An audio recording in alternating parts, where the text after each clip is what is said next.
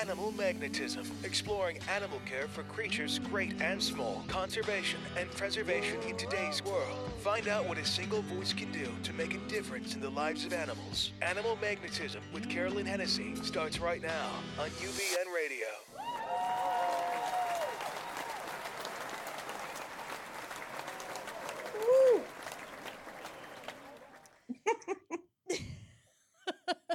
That's Andrea, everyone. For those who don't know, my producer and co-host, Andrea Compton, she's giggling because I'm very excited, and as you can tell, because this is our first live in-studio Animal Magnetism, fresh off the presses, that is not a re-air, in how many months? Give it a wild guess. What, 4 months? Sure. 4 months. 4, 3. Now you sound like I feel. Why is that? What's going on with you? No, it's just waking up, and I am mentally preparing for my first 5K of 2019. Oh, sure. Well, as one will, of course. Why Your not? First 5K of 2019. Well, I continue to be uber proud of you in all that you do. This is our first show of 2019, and we are thrilled. Welcome to Animal Magnetism, ladies, gents, and everyone in between. Anyone who identifies as anything. As long as you identify as an animal lover and as an animal advocate, you are welcome here. And even if you don't, hopefully we can change hearts and minds and turn you around about a few things. I am your host, Carolyn Hennessy, with the handsomest man in radio in studio running my board, Tony Sweet. Hello, Tony, and good morning and Happy New Year. Andrea Compton, co-host, producer extraordinaire. Hello, darling, again. Hello. Oh, thank you, Tony. And believe it or not, I just got off the phone with our other co-host, Gray Stafford, who neither of us reached out to and said, hey, we're actually not going to rebroadcast. We're going to have an in-studio show. You want to come on? Of course, this was about 8 minutes ago, and Gray said,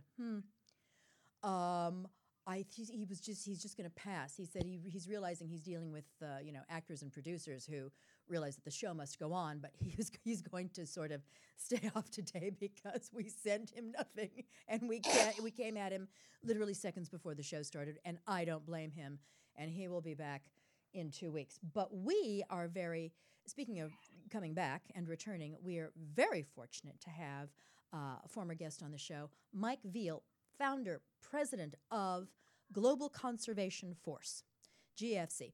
And Mike, thanks again for being here. We have a lot of new things to talk about, especially the Blue Plate Brewery fundraiser, Operation Java, Operation Kenya. Thank you again for being here. Thank you so much for having me. All right, for those who did not catch your initial entree onto this show, which was, believe it or not, May of 2017. Oh my gosh. Wow. I know. We have things to discuss. Let me just let them know a little bit about you. Mike Veal is a Southern California native who has worked extensively with animals for the majority of his career as a senior mammal keeper at the San Diego Safari Park. Yay. Yep. You had unparalleled access to the remaining last North African white rhinos, as well as dozens of other endangered species. In 2014, after years of watching the wild populations of the animals that were of the species of animals that were under your care dwindle, you decided to take action. Your lengthy zookeeping, field wildlife conservation career, combined with an active combat sport-heavy lifestyle, that always thrills me, gave Mike the unique experience needed to fight on the front line of conservation. Mike traveled to South Africa and passed the intensive boot camp training required before finally becoming an anti-poaching ranger in Kruger National Park. One of, I'm sure, few non-native South Africans or Africans to do so. And after several months of fighting poaching, you returned to America, and Global Conservation Force was founded. You continue to go back and forth between the U.S. and Africa, working on direct impact wildlife conservation projects, local community support, and anti-poaching patrols. Mike and his team now work in 12 countries on boots on the ground, and 14 countries that you are influencing. with multiple reserves and anti-poaching units to better train and equip rangers to protect endangered wildlife from poachers. You actively patrol to maintain on-the-ground insight, knowledge, and skills to help provide free additional support to the wildlife protection teams in need. You are a man among men. Absolutely wonderful. And something that I really want to talk about is this. You still continue to actively patrol to maintain on-the-ground insight. So we're going to get to that in a moment. So, what's new? Oh my goodness. Well, since May of 2017, wow. I know. Things have happened. Things have So happened. I guess let me start with a couple highlights. We, at that point, were just in the testing phase and fundraising phase for a snow leopard drone, which is going to be the first for protection and research efforts over snow leopards in Mongolia now. It was going to be Nepal at that point, but politics with the drones and research were too difficult. So we said, hey, we'll go next door to another range habitat. Well, that drone is purchased, done testing. It just wrapped up its testing in the Rocky Mountains of Colorado, and it heads to Mongolia in about a month. We expanded our efforts. So we cover pangolin, the world's most trafficked mammal, giraffe, let me stop rhino. just 1 second, because I want to make sure that everyone understands the ramifications and the implications of what this means for the snow leopards.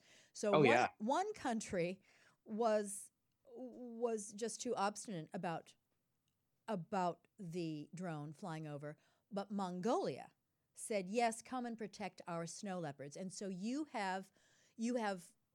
are sending, you and Global Conservation Force are sending a drone because their politics did not prohibit you from actively trying to save their wildlife. Yeah, and that's in partnership with the Rocky Mountain Cat Institute, Rocky Mountain Cat Conservancy and the Snow Leopard Conservancy. And that is, a highlight project because they've been working on issues on the ground for years, and they came to us. We were actually talking at a conference, and they said, hey, our rangers can barely patrol in a day. So we sat down, talked about logistics for the rangers, how many they had in the area they had to cover. And I said, why aren't you guys using a drone with a thermal camera? A single ranger has to hike a 10-mile trail to check 1 or 2 camera traps. That could take 1 full day if the weather's okay. If that's a 15-minute flight with a drone. Okay, so detriment to a drone is they can be shot down. Yeah. How do we have ways of preventing this? And also, I'm assuming that these drones are going to show you then where the poachers are. They're heat seeking, so they will not only get the heat from the snow leopards, but they'll get the heat from the poachers, right? Yeah. And is it silent enough that the poachers won't be able to hear it or see it, or what? How do we combat them trying to shoot this thing down? So at the altitude that it flies at and the speed, they would have to have very advanced weaponry skills to even get a good solid shot on it. Excellent. The drone can fly pretty far from them and maintain a good visual because it's got a zoom lens on it. And luckily as well, the poachers going after snow leopards are not anywhere near like the ones we face with elephant and rhino poaching. They are more setting traps because snow leopards are so difficult to visually find while on foot. So they're setting traps and they are shooting some, but it's not as common because of how difficult snow leopards are to see as humans, basically, without technology's advantages. So a 15-minute flight could lead them to where the poachers are, and instead of taking a possibly non-result, 1-day hike, they can go directly to where they are and catch them in the act. So let's say this is a very rural area. Imagine being out in the local mountains, and you get a tip off from somebody who's a cattle herder, and he says, hey, there are poachers on the hill and they took this trail. Well, you as the ranger, you drive your vehicle to the base of that hillside and you do a flight scanning up the hillside, and all of a sudden you pick them up and you just wait him out. You don't have to run and chase him up the hill. You just monitor where he's going, and you can drop the drone to a visual site for him so he knows he's being monitored. He's going to already be afraid. When he runs, he's going to get himself tired, and all you got to do is get to the base of the mountain where he's coming down, because he's got to come down at some point, and you've got him. And he may or may not have a snow leopard with him at that point. In which case, you take the snow leopard, release it back into the wild, and he's in custody. Yeah. Love it. Yeah. Love it. Okay, next, pangolin. The pangolin, the world's most trafficked mammal. We signed them on, I think it was in 2015, but we were still very much in our primarily working with intelligence units, helping with arrests and training on the ground ranger units to pay attention to pangolins, because everybody in like the Africa zones were so fixed on rhino and elephant. The larger. Those two species, they put an umbrella of protection all the way around a reserve because it's the same ranger units in these habitats. But when they got a tip off that a pangolin was being sold in the local market, they may not go and try to investigate that because they didn't think it was worth their time. Well, that's the world's most trafficked mammal. You could combine elephant, rhino, all the other deaths, and we're talking in the millions because there are 8 species, 4 in Asia and 4 in Africa, that are heavily impacted by trafficking. Why are the pangolins the most trafficked? Is it because they're just easy prey, or are their organs kind of used for witch medicine, which doesn't actually work? Why do you suppose they are? It's a combination of both. They are very docile creatures. They roll up into a ball for self-defense. So when poachers find them, all they have to do is pretty much put them in a pillowcase or a wire basket is what you see them picking them up in a lot. And so on the poacher side, that's easy because these animals live in and outside of the formal reserves. They can go under fence lines. They primarily live off of, insects and ants. So when they're going out and eating, you can kind of find their food source pretty readily. These poachers can get them, in their own backyard, kind of depending on the range. And organs are being used for non-effective medicine. And are people keeping them as pets? Are they eating them? They're eating them. They're not a pet trade animal. They are a traditional medicine within some of the Southeast Asian markets. One of some of the most recent intelligence from Vietnam is that mothers who need help with producing more milk are using their scales. It's not scientifically based. It's another cultural medicine. In China, they're sold as a delicacy in a soup, and they're sold for different medicinal ailments. Singapore and Thailand as well. So there's a big demand market, and there are 4 Asian species and 4 African species. So we are seeing a lot of action with that. Our primary partner outside of the anti-poaching units that we help train for intel and logistics to catch these pangolins before they leave the continent are the international law enforcement agencies that are working on strikes where these guys are moving the trafficked animals. And then the in-country partners that we have, we're doing a lot of bioreduction programs, as in education projects that help people realize they're not worth any money and they're not worth killing because they're not actually doing something for you.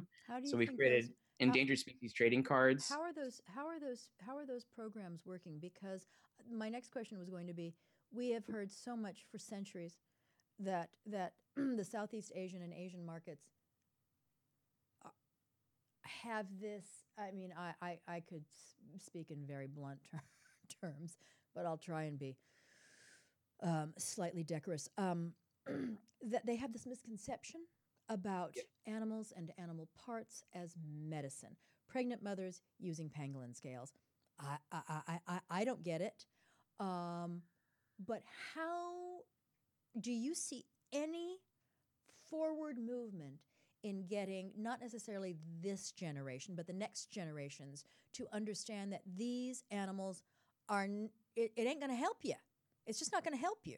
It's not really worth the bad karma you're incurring by killing a rhino or a tiger or a pangolin to get or a shark for shark fin soup. Do you see any forward movement there? Yeah, actually, and that's a good thing. We do. In conservation, we tend to have a lot of negative messages because a lot of the stuff is death and gloom, and we're on the red line of extinction for a lot of species. And what's hard to quantify is these micro successes along the way. Our team currently just finished an education course that's going to sponsor 200 students in Vietnam. That's a wildlife demand and trade education class for middle school to high school students. And those kids are already asking for the materials so they can start the class before we get there. That's a big thing. You know, these kids are excited to learn about how they can become wildlife guardians. We released endangered species trading cards in Vietnam last year, and we took over 1,000 cards, 1,000 individual card sets, and those kids are so excited about them. They're asking how they can share them with their friends and families.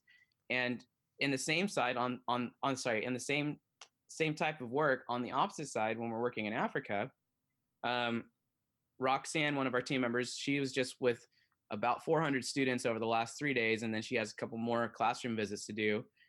All of those kids are so excited to talk about rhino conservation that there's full-on parties being thrown at the schools with our presence, and we do art days and visuals, and we work with our partners to come up with fun soccer games, and these kids are super excited. And I can say 5-6 years ago, we weren't seeing that.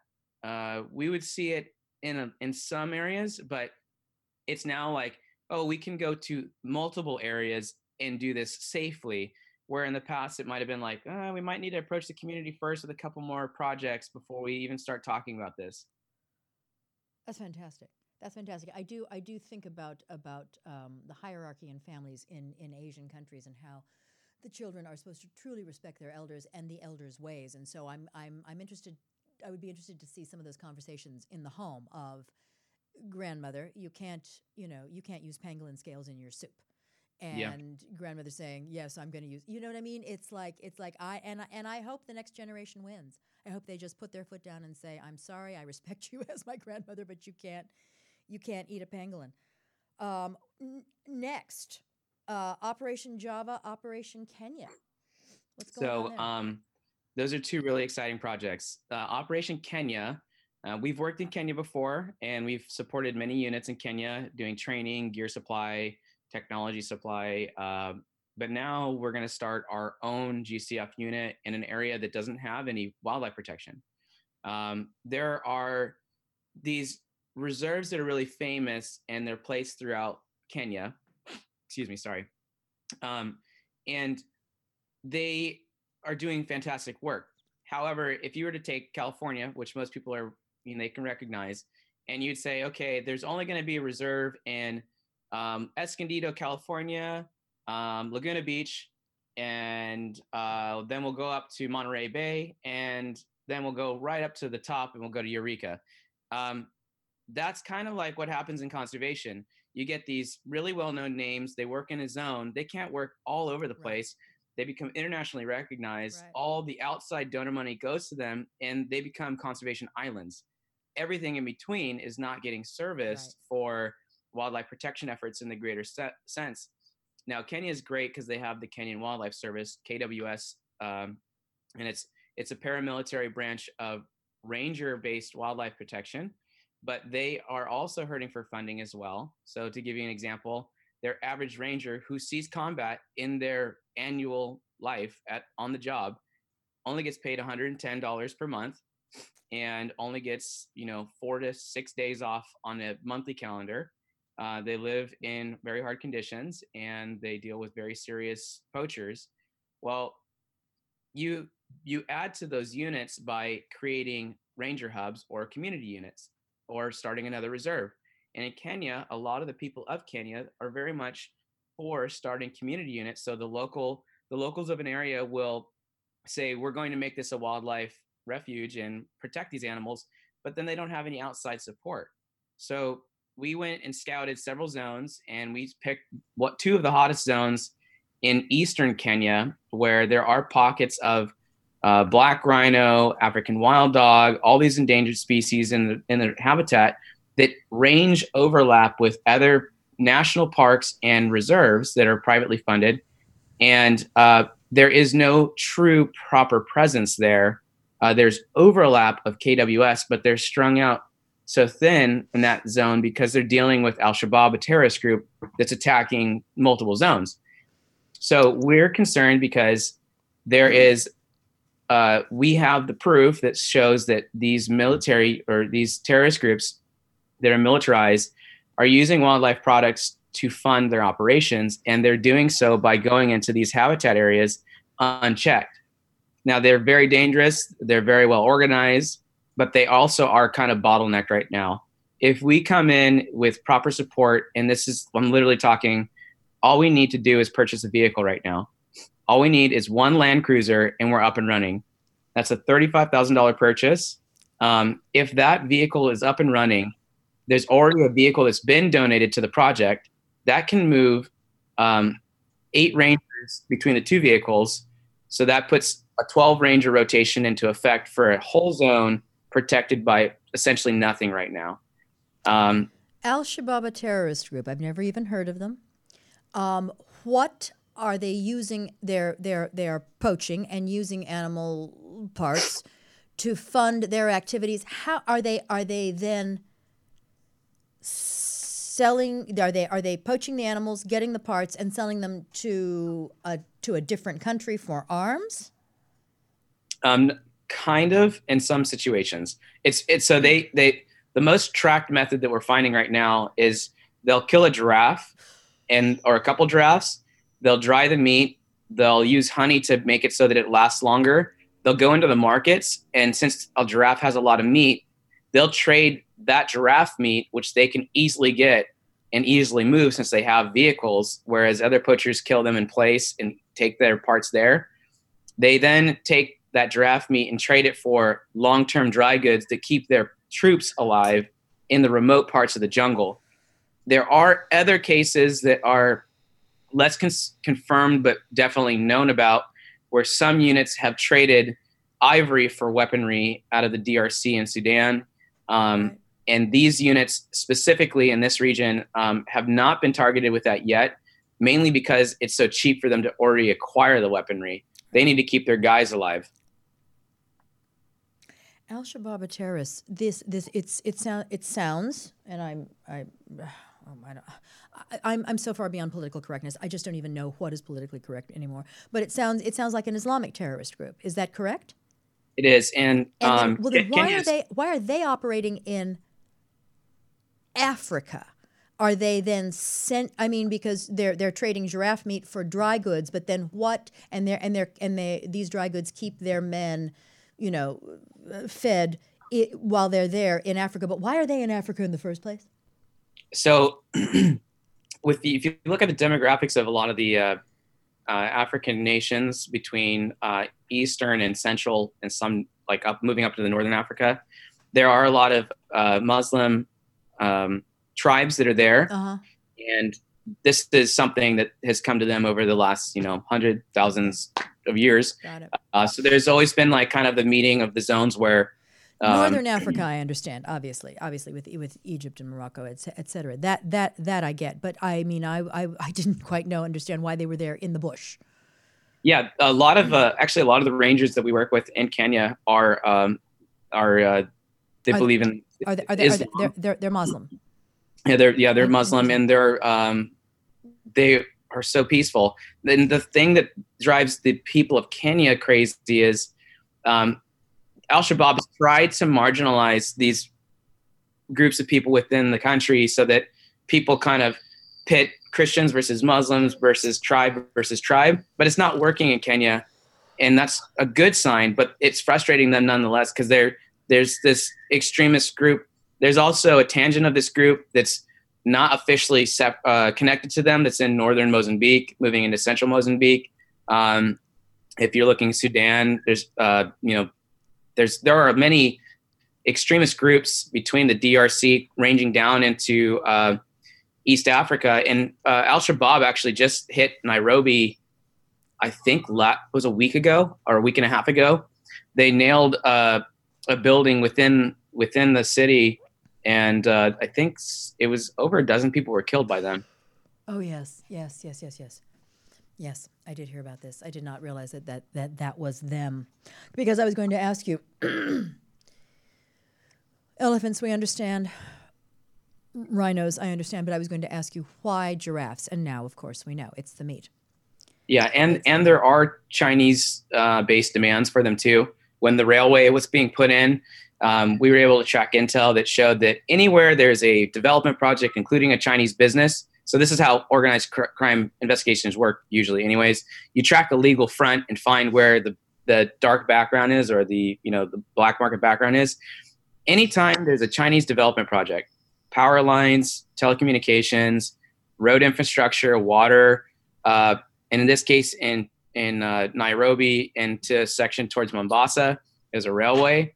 The Chinese bosses on those road working sections of the railway would go into the local areas where people were at the bars or the restaurants and pay locals for ivory, tortoises, baboon, and giraffe. And what they wanted from the giraffe, and this was a stint that happened for about 2.5 years, they wanted the lower leg of the giraffe, the bone.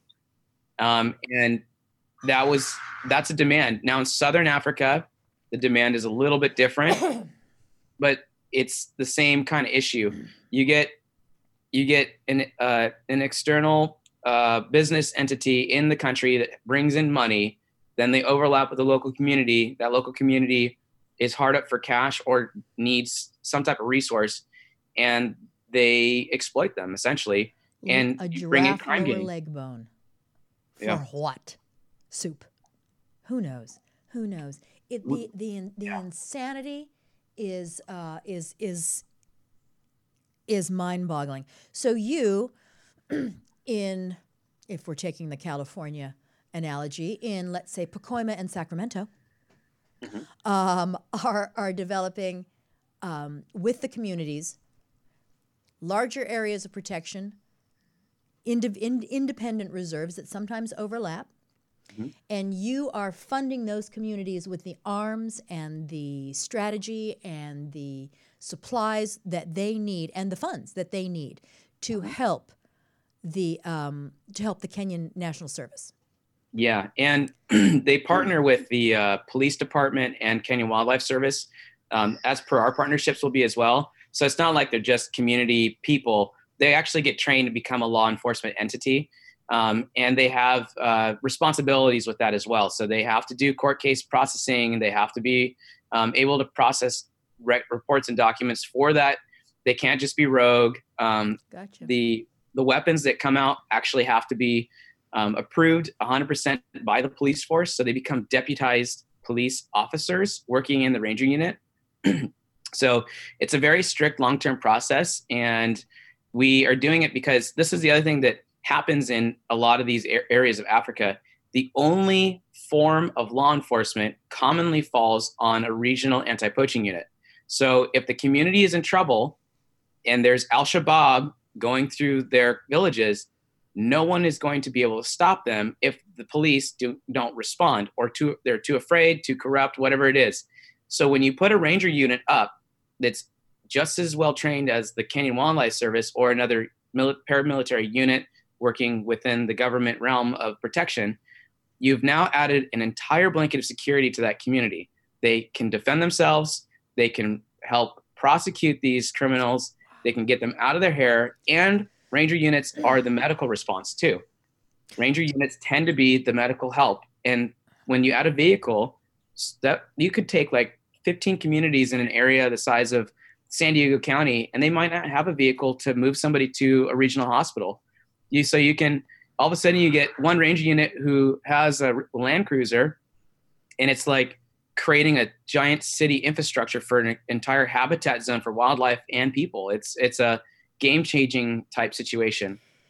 3 questions with regard to this particular scenario.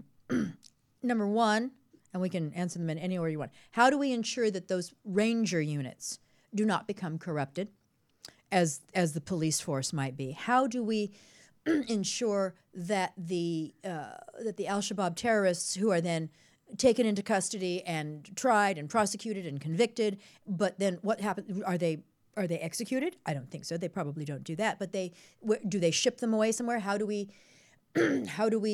ensure that they do not return and reviolate? And how are you going to get the money for this vehicle? So take the questions in any order that you want.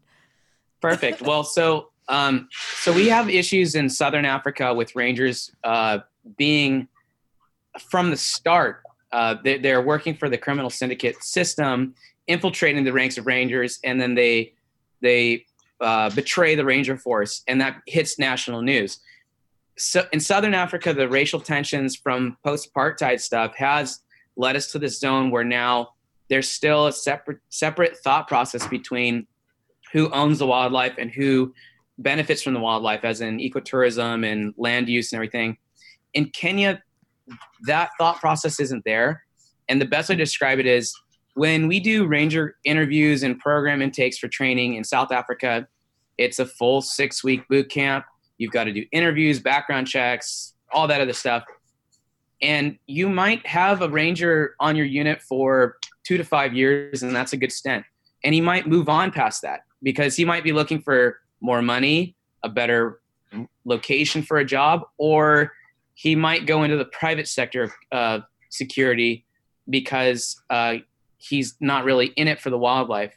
They wanted a job. In Kenya, we see the opposite. There are a lot of community rangers who don't get paid any money, who are already going up against armed militant poachers or armed poachers that aren't part of a militarized unit, just to protect their national heritage wildlife.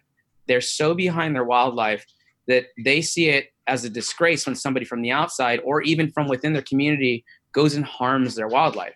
So one of the ranger units that I trained earlier this year, they were just outside of Tsavo National Park. They had been with their unit for 8 years, and they had not been paid for 2 years because they lost funding. They'd never stopped showing up to work. They didn't get weapons until 3 years ago, and they were still out there.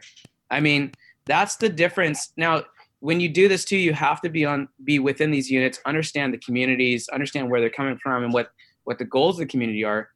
And the goals of those local communities are to save the wildlife and protect their natural habitat that they historically ranged overlap with. So they are very much behind the wildlife.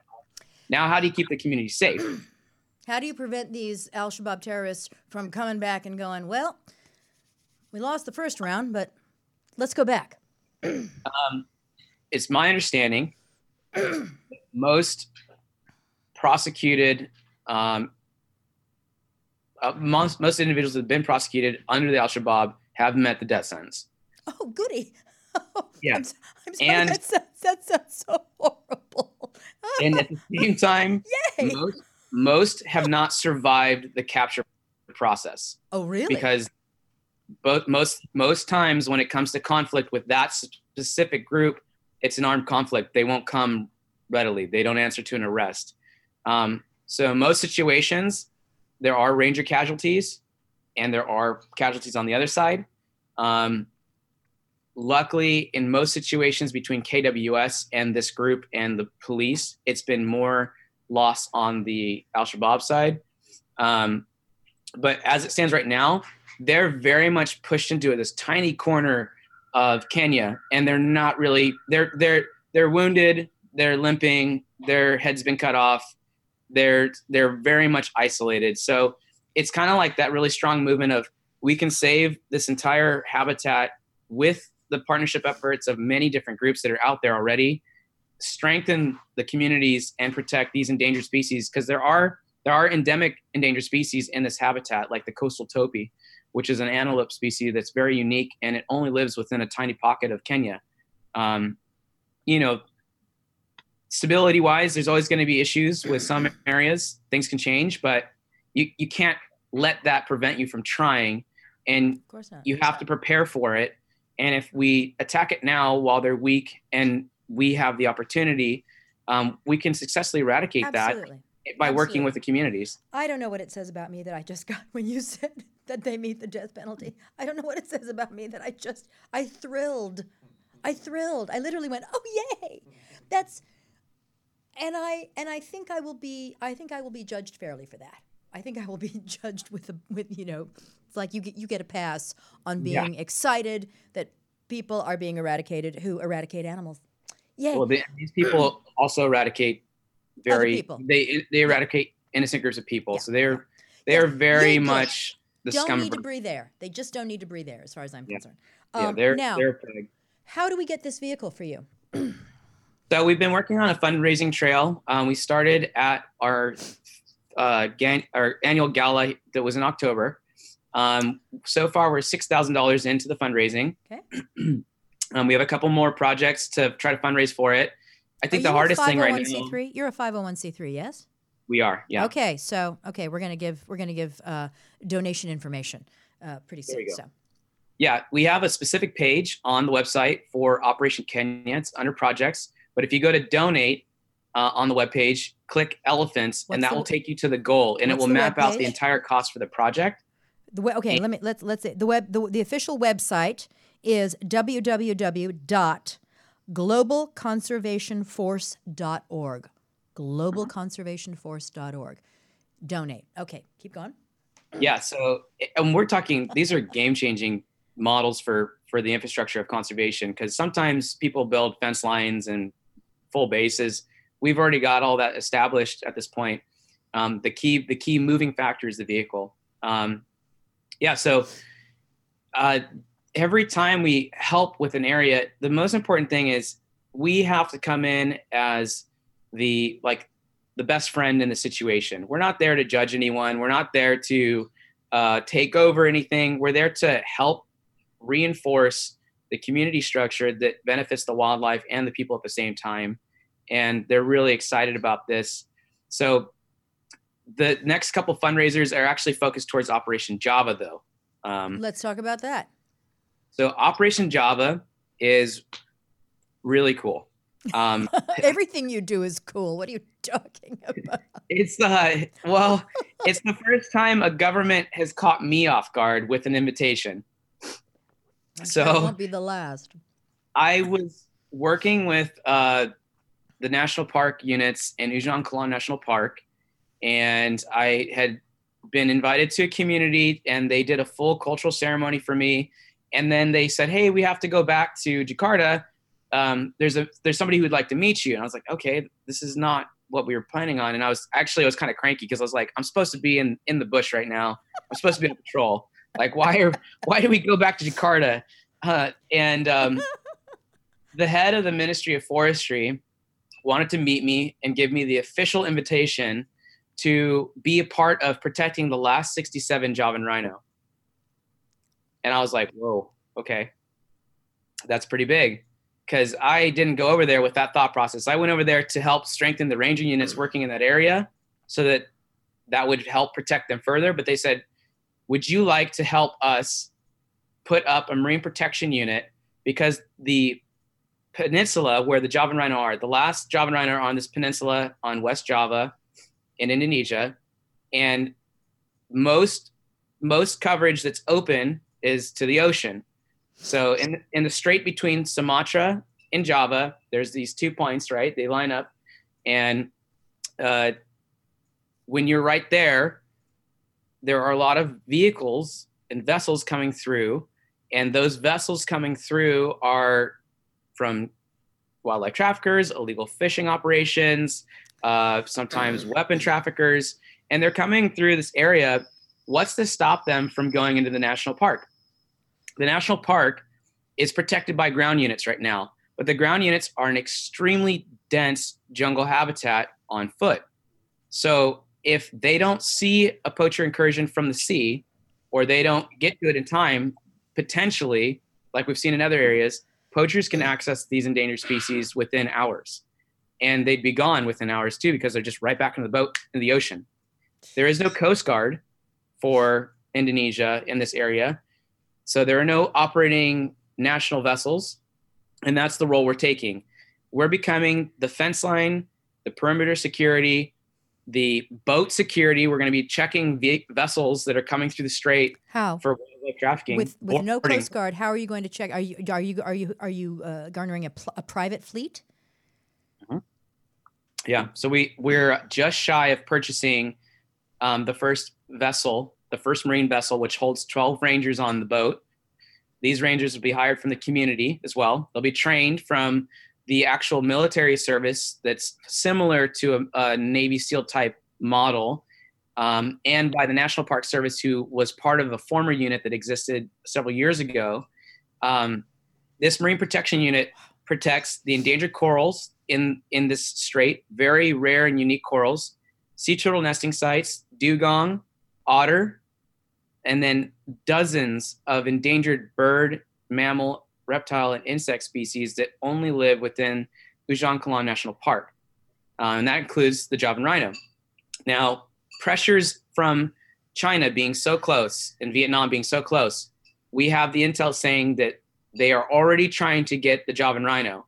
And I was on the ground in December, and while I was there, there was information coming through that they were working on getting the Sumatran rhino, which they're always trying. They got 6 Sumatran rhino a week after I had left in a different area from where I was at, and that's better protected than Ujung Kulon. And those rhino horns are smaller than the ones in Ujung Kulon. So it's very concerning because there are less than 60 Sumatran rhino, and there are 67 Javan rhino. And when I started in the front over there in the Greater Kruger Park Zone of South Africa, between an area the size of this reserve, you could see 60 to 80 rhinos being lost in a month and a half, which terrifies me because I've seen that scale in the beginning of the upturn of the crisis. So what we're looking at is the boats cost $22,000 each. That can hold 12 people. We're going to employ 12 rangers per boat, knowing that certain rangers are going to be off at certain times. The staffing in the boat is going to include a ranking officer, 4 staff members underneath that ranking officer who would be rangers.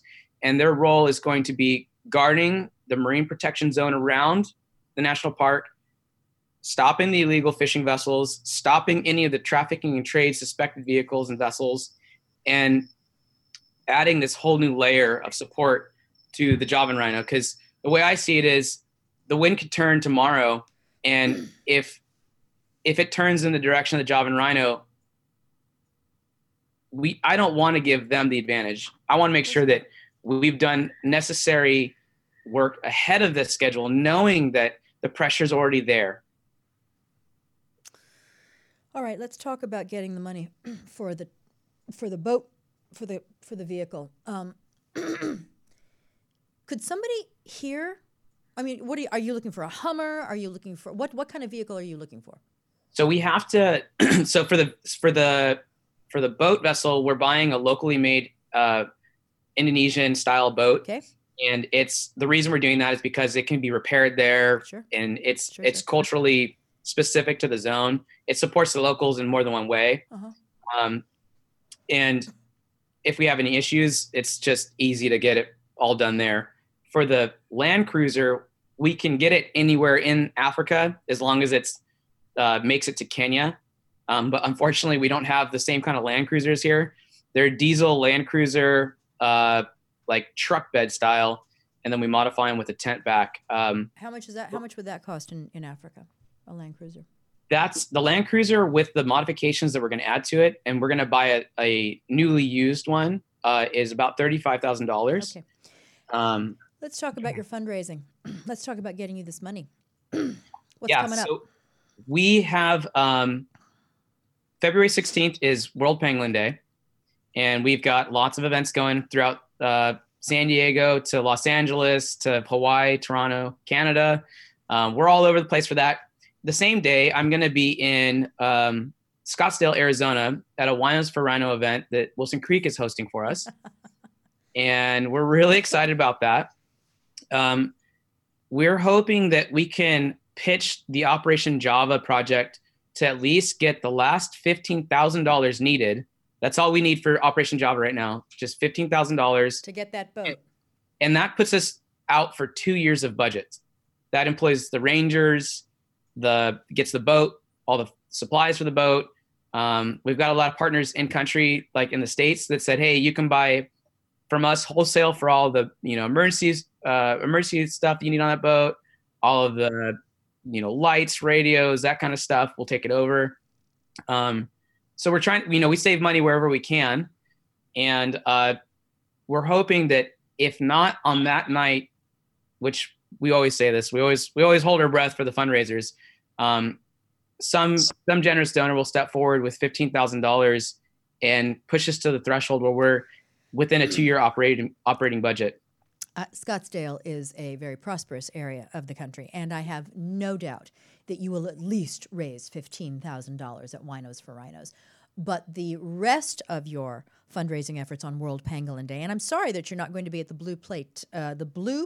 Pacific Plate Brewery in Glendale on February 16th. You will not be there as you were a couple of years ago when I saw you and purchased this fabulous little blue beaded rhino that I've got. It's just wonderful. I got it at an auction. That money is all going to go to pangolin, to stop pangolin traffic, correct? Mm-hmm. What's cool though, so the way we model these things is pangolin, rhino, giraffe, African painted dog, and elephants all live in the same habitats. They should, at least. Right. With the exception of some of the Asian habitat zones. So when you're pulling out traffickers that are doing pangolins in Africa, they're also doing other you're things, also supporting elephant and rhino. Sure. When you're doing community research on African painted dogs and giraffe, you're also helping everything that they overlap. And these are all poaching crises right now, which is how we've modeled these species that are not necessarily always represented, because people jump to other iconic species or they think that each crisis is individual from the next.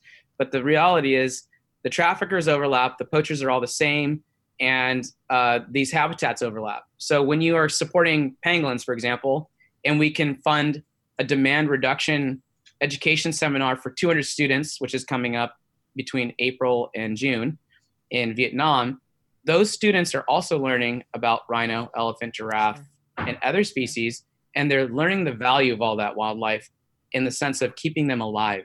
So the pangolin might be the one that's the most serious from the funding, but anytime you're going to any of these events, you are supporting entire communities and habitats. I think the last time you were on, you gave I think you gave this number that like $4 keeps one ranger in socks for a month or a year or something like that. A year. Yeah, $4 keeps one ranger in protective socks for a year. Yeah, we've got like a full ranger kit. So rangers in Africa are seeing a different conflict crisis than the ones in Asia. So I'll use the African-based model that we have, because let's say you're a South African anti-poaching ranger and you're dealing with long-distance tracking, hot, hard, humid conditions, dangerous game in the habitat that you're living and working in. You're going to need good, comfortable, durable boots, socks, a uniform, backpack, hydration bladder, and then your safety gear, which we provide full medical kits. That full kit is $125, and that's going to last at least 5 years. So that when we invest in each ranger per unit, you're strengthening them. They become more confident. They're more reliable on each other. They're more willing to go into more dangerous situations, or they're better trained and equipped for those situations. And they're not losing their lives or the friends of, their friends. And therefore they're out there saving more wildlife because they're more efficient and effective. You're quite the man. You are quite the man. I'm not surprised that the Javan Minister of Forestry wanted to meet you. Yeah, he surprised me. I was like, whoa. Whoever it was. Have we found you an international airline carrier partner yet? We haven't, mainly because some of the flights that we go to, they're random. Like, right now, if you were to jump onto the GCF social media pages, you'll see all of our instructors units out right now, all over South Africa. But, we might have our next month, that part of the education team's going to Vietnam. And then there's the Mongolia trip. And then there's all these other things, so one airline carrier is hard to stick with because we're just all over the map. But we have been really successful at getting very affordable prices. In fact, some of the last deployment costs for some of the team members, which includes them taking over 200 pounds of gear in their luggage, was only $580 round trip to get to South Africa, which was great. Good. I'd like to have you back on sooner rather than later, like in a number of weeks, because I want to talk to you about the training programs. Because you bring people here, you go there, and that's and your combat background.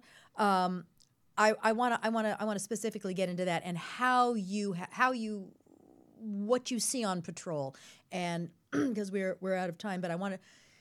What you see on patrol, how the fact that you continue to go on patrol to see what's changing, you get a bird's eye view and a real-time view of what's different, this month than it was last month, and how you need to adapt and how the Rangers need to adapt. So will you come back on sooner rather than later?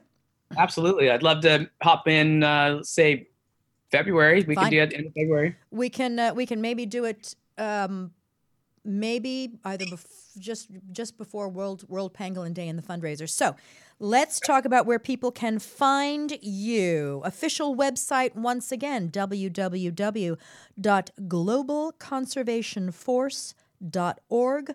Twitter handle @RhinosGCF. RHINOS, for those who didn't know. Rhinos GCF, which stands for Global Conservation Force. Facebook page, www.facebook.com/Rhinos GCF. We're also next time you come on, we're also going to talk about ecotourism and why that is so important. Mike, a man among men. Really, it does my heart good to know you. It really does, and I think it does this show good, and I hope it does, and I know it does my listeners good to hear what comes out of your mouth and how important what you do is. So thank you for being on the show today. Really, really appreciate it. Thank you so much for having me. Honestly, it's a true pleasure. Ours. Andrea, parting shot, parting words, parting thoughts, anything? I just want to thank Mike for what he does day in and day out. I'm just sitting here listening to these stories. If this doesn't wake you up, I don't know what will. Thank you, Andrea. Nothing. It means you're dead. You're dead like the what are they called? The Al-Shabaab terrorists when they're caught. Oh, it's just so wrong. Rough connections there. So wrong that I get so excited. Yay! All right. What a great way to start this new year.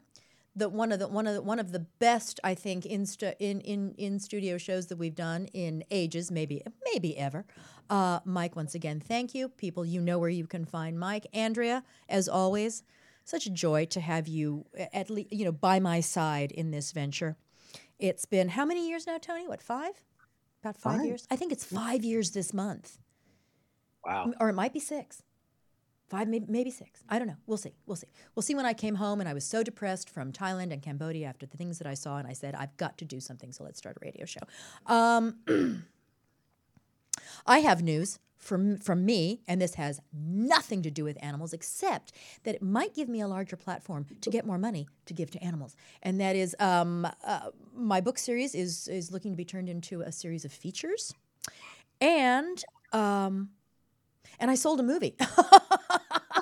I sold a movie to Mar Vista about a trapeze artist of a certain age who shall be played by me.